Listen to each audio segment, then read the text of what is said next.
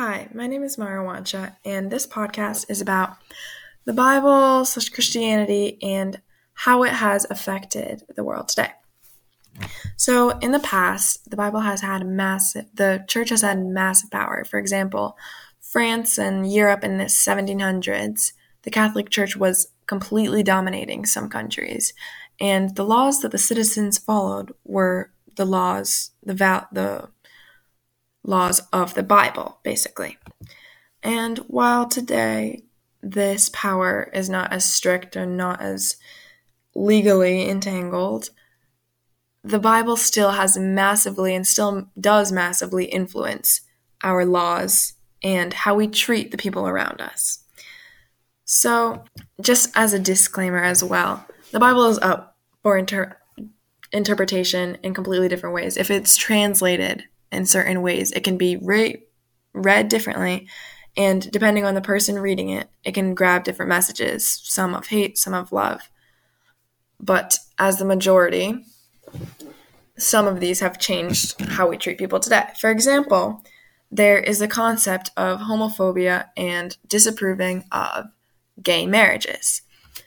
So in the United States, gay marriage was not legal in all 50 states until 2016, and still some were very disapproving of that.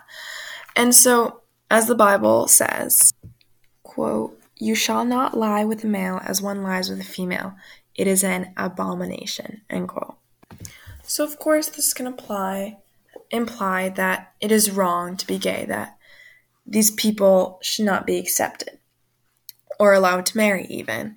And this has led to tons of hate crimes and just general mistreatment and oppression towards these people, and even laws against them and their basic human rights.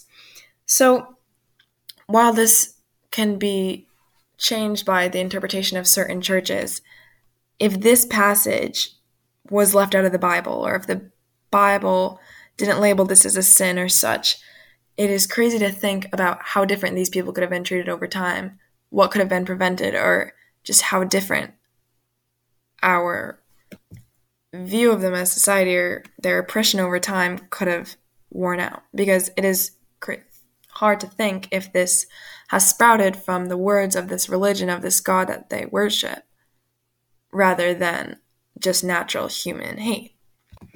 Another concept that the Bible brings up is kind of women's gender roles, which have been a tale as old as time, especially in America.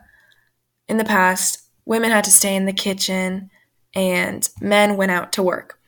While, of course, this has changed as society has progressed past the need or view for this, the Bible kind of set these roles in some sort of way.